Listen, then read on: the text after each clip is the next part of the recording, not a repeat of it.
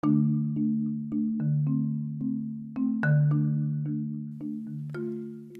listeners, I've been trying to get this part 2 of idols out for a while now, and I have had the next one ready to go for a while, and I have just sat on it and waited and edited and waited and prayed, and I just know God wants me to get this message out, but I've been so cautious in doing that and just have really prayed this. And honestly, lately I have seen a little bit more of it in my own life, and sometimes when I write things out and I speak them out, I get so much freedom in that and getting it into the light. And sometimes I think God lets me go through those things so that other people can relate to what I'm going through. And so I felt like it was time. I just knew I've prayed about this a lot, and I just knew it was time to get this out here. So today we're going to be talking about control and power and position as our idol. Remember, our idols are anything that we choose over Jesus, or anything that makes our heart beat faster than Jesus. And so if you'll join me here in a quick prayer before we start, because I really feel like we just need the Spirit to move here. Father God, I just know that this message has been hard for me, and I've been cautious, but I also know, Lord, that you want me to speak it and you want me to be bold. And I know that until I do, there's some areas in my life that maybe I am not going to be able to surrender until I do. And so this is one area, Lord, that I am surrendering to you. I'm giving it to you. And I just pray for each listener that you would open their hearts and that you would speak through me to just bless them and encourage them and help them. I just pray that this would spur them along in their walk, that you would help them have walls come down, and that they would hear your words and not mine. In your name we pray, amen. We're talking about control today. We sometimes think we have it under control, but trust me, we don't. Deep down, we know it too, I think. I have so been there. I used to have major control issues. I felt so insecure with myself, circumstances, marriage, parenting, and gaining people's approval that I thought I would just micromanage every detail in my life to make it work. I spent countless effort making everything just so that I felt like it was just so perfect and good, and hoping that it showed on the outside. All the while, I never really noticed how it was affecting those around me and myself even. I didn't realize that I was reacting to things by wanting what I wanted, when I wanted it, and nobody was going to stop me. And if they tried to, well, then I would just have to convince them that I was right and they were wrong, or not as informed on the matter, or not as productive, or downright foolish for not having goals and ambition like I did, or maybe they just weren't as good as I was. I was secretly judging them and screaming in my head, just follow the rules, people, and life will be better. I believed that those people would just handle things like me and plan and organize every detail, even my junk drawer, which I did do. They would have nothing to worry about. As long as you keep to your strict schedule, control the foods you and your kids eat, follow the famous cleaning lady, fly lady's daily, weekly, and monthly deep cleaning routine like I did, and use every single waking moment of your life, cleaning, working out, organizing, planning your next task, budget, doing my honey-do list for my husband, making every single minute matter. Well, then we would all master being in control of our life and loving it, right? We would reach the prize of being awesome, right? Well, there's just one thing I didn't plan for. I was now really exhausted from doing, which affected controlling my actions towards others. I was now alone because no one could stand to try to stick around because they couldn't really feel like they ever measured up to me, and I wasn't even enjoying 1 minute of the experience, and definitely was not reflecting on my actions and showing grace and what it looks like to surrender to Jesus with really anyone around me. Here's a little story about my little Enneagram number 7 entertainer, Anne of Green Gables, wild at heart, and sometimes completely type A daughter that I reflected on a while back. That day it was beautiful. After snowing a few days, the temperatures were back to spring, and our family of 6 was heading out to our local walking trail to get some fresh air, run off some steam, and definitely make some memories. My husband and I often dread these walks, actually, though, because all in attendance, it just makes for chaos, and we prefer to usually just take a kid here or there with us instead. Honestly, we usually end up burning the most of our calories on complaining kids, carrying scooters, helmets, bikes, and older kids wherever they can sneak a seat in, up a huge hill at the end. But considering this wonderful season of COVID-19, we were all in at going at it. So we get to the trail and zoom! There goes my wild explorer. Considering I knew she wasn't in any danger, I wasn't fretting and at first thought, wow, she's really motivated. It was, however, a good excuse for me to go ahead of the stroller on a little run to try to keep up with her. As I ran, I kept thinking, girl, you better come back here at some point. Now, mind you, I am a super slow runner, so it took me a long time to get to a point in the trail to see if I could catch an eye on her. But nope. I had more time to ponder this teachable moment as I trotted along.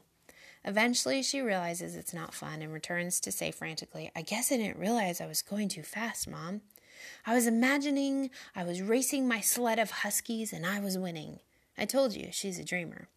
Then we reached the end of the trail and had enough time to squeeze in a little chat about her latest book about huskies that had her dreaming away until the rest of our clan caught up. As we headed back, she kept with a pack this time. As I walked hand in hand with her younger sister, I watched how she smiled more. She looked around at others, enjoyed beautiful nature, and even at one point pushed the stroller of younger kids so my husband could try his moves on her scooter. Can you tell he's a number 7 also? But just a couple minutes later, as we looked at the steep hill at the end, now she was exhausted, literally sitting on the trail with drama, tears, out of breath, and a stomach ache from pushing too hard in the beginning and now needing a ride home once again. Meanwhile, my husband was slow and steady, heading up that hill. I learned so much about our control idols through this teachable story that we all got to process a little bit more later over lunch. See, in her mind, she was trying to lead the pack, maybe even getting lost in her vision of racing these huskies. What's that wrong with that, you might be even thinking? We need good leaders, visionaries, dreamers. She was just pushing herself. Yes, definitely. I agree, and I tend to think these ways for myself also, honestly. I have a lot of ideas, and I really like to dream them up. But she wasn't just leading, she was leaving. Without even realizing it, she had this tunnel vision and only could see her grand idea. We didn't see this opportunity today the same as she did, and she didn't really need us. Have you ever been there? Yes, me too. I am with you. What she forgot to think about in her grand plan was this. When we go ahead in our plans, we also are alone when we struggle or fall. Maybe you too have great visions, perfect plan, or knowledge in an area.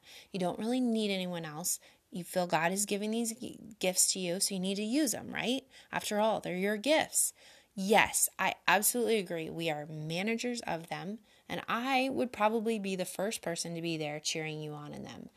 But God also tells us in Ecclesiastes 4 that 2 are better than 1, and though 1 may be empowered, 2 can defend themselves, and a cord of 3 is not quickly broken. 1 Corinthians 12 says, the body is made up of many parts, and that each part is needed. And Philippians 2:3 says, to value others higher than yourself. See, my brave dreamer didn't think she would fall or struggle because she believed she had it all figured out and under control. But if she would have had to struggle alone till I caught up. We too have to struggle alone when we go ahead on our own. And just like I couldn't see her that far ahead, others sometimes won't even see us struggle or be around to offer when we need it. Also, if we go together, hand in hand, we can point out possible obstacles that we may not see alone because we have that tunnel vision that causes some blind spots. Or maybe others have been down this trail before and they can help us look out for things and obstacles along the way. Next problem, she wasn't with us to enjoy the experience. Together, we get to experience God's goodness and beauty and the joy of just being around each other. while having a good heart-to-heart and sorting out our life together as we walk side by side. We can learn so much together. On the way back, when the kids did struggle with tiredness, we were close to them, offering encouragement to keep going, to use their strength and their gifts that God had given them. And she experienced the unplanned joy of serving the younger kids by pushing the stroller and watching Dad try out her wheels for some fun. And lastly, when the control freak in us runs ahead at an obscene rate in our own world, we are eventually too exhausted to make it back in one piece without help. I have done this so many times. I end up exhausted, frazzled, anxious, needing others, and physically aching in my mess. I believe we all eventually, though, realize we aren't really in control if we slow down a bit and look deep enough. The steady guy won the prize today, and he had enough energy to joyfully carry some others' junk with him up the hardest part of the journey. My daughter's plan wasn't really under control. My husband's was, because he saw the bigger picture and the goal and was at peace and surrendered to the unknown along the journey. The opposite of control is obviously surrender. Surrendering my will for thy will. Laying down my plans for his bigger plan. Letting my heart not beat faster than Jesus by trying to do it all my way in my time. I'm not sure my little girl has this figured out totally yet. She will need to learn it to run at God's pace, not her own. And even though this isn't my hardest battle most days, there are definitely still moments probably like ours when all of our control idols make our heart beat faster than it does for Jesus. There can be days or weeks or months or sometimes years when we give into that lie that we must push harder, achieve more, and win the race. But from my perspective and own personal background in this, when I did struggle with it in a really big way, I tried to control things so that I didn't have a fear of the unknown. We control so we don't have to fear the unknown. We perfect everything to perform, to do good, to measure up, or even to look better than the rest. Beth Moore says that insecurity's best cover-up is perfectionism. I like to describe it like this. Perfectionism, it's just a mask of insecurity. Insecurity is really a desire for self-importance. And self-importance is really a pride issue. Ouch. This is usually what we fight most not to be seen as Jesus followers, I think. So what do we do then? Well, the opposite of pride, humility. Instead of trying to make ourselves look perfect or important, all put together better than others, let's try to remember Jesus' model of humility, like in Philippians 2, of not looking out for our own interests, but the interests of others by valuing others above our own self. Humility says, not only do I see you, but I choose to elevate your needs above mine. Humility points to others, whereas pride points to self. Pride says, hey, look what I can do. Humility says, how can I help God do what he needs to do to point others to him? Let's remember Jesus' example here as the pioneer and the perfecter of faith who came before us. Jesus cared about the bigger picture. He didn't care about his position he had as God even, but came to serve others and even die. He had many that he asked to walk alongside with him in his ministry. He didn't even need them, but he chose to enjoy their company, walk together through life, and encourage them to use their gifts to help serve others alongside him, even when it probably could have been easier and more effective at times on his own. Similar to my husband on the journey up the hill, in the end, Jesus' Father also carried him through the last point of suffering and brought him home to heaven. But the beautiful impact of those that he had walked the journey with him still goes on today. So maybe your control idol is feeling a little bit out of control. Maybe you're planning and managing every detail in your life in order to keep everything perfect, get it all done, and gain approval, or not let it get out of control. Maybe you feel that tug at your heart, that those strong passions in you are just kind of annoying those around you that are trying to work alongside with you. Do you notice anyone but your own ideas or plans, or do you think you can just accomplish all your goals alone? Maybe the pace you're running is not even God's. Have you slowed down in your time with Him to ask Him this? What plans do you know you need to surrender so He can get you to the finish?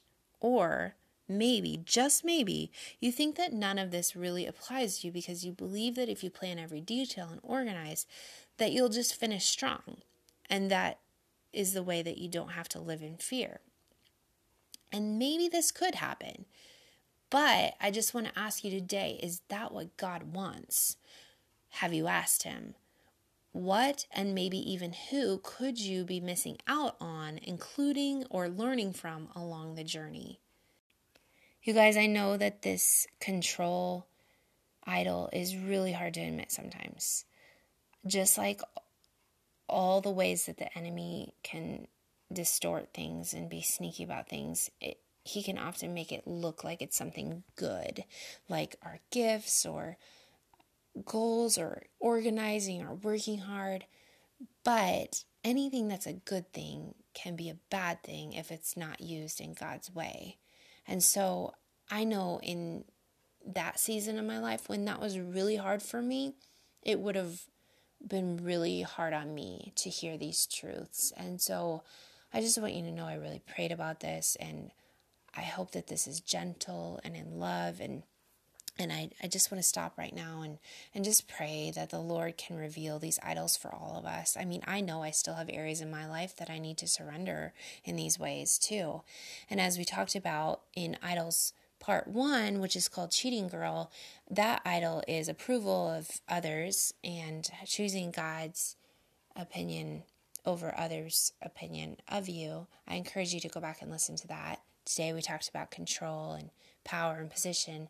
And stay tuned because part 3 is going to be good too. So remember, just like we talked about in part 1, that confession, getting these things in the light, confessing them, creates community. We don't have to be alone.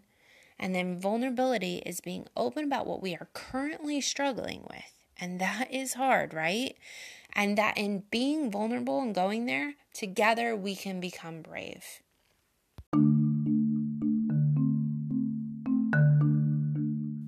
Would you pray with me? Lord, would you just show us what we need to surrender? Help us run to you for peace in those things. Help us model your journey, die to ourselves, serve others, and think of their best interests and your plans. And help us go through this life together. Help us look to you for the plans you have for us, just like Jeremiah 29:11 says, and walk alongside you in the path that you have for us, serving your kingdom in numbers to let your glory be known. Lord, thank you for getting me through this hard but needed message. I thank you, Lord, for the ways that I know that you can help people through it, because I know these are your words. And I just pray, Lord, for all those listening, that you would just give them peace, help them just surrender whatever area in their life is the biggest fear of the unknown. And I just pray, Lord, that they would just go to your word and run to your word, and that you would speak to them there. In your name we pray, amen.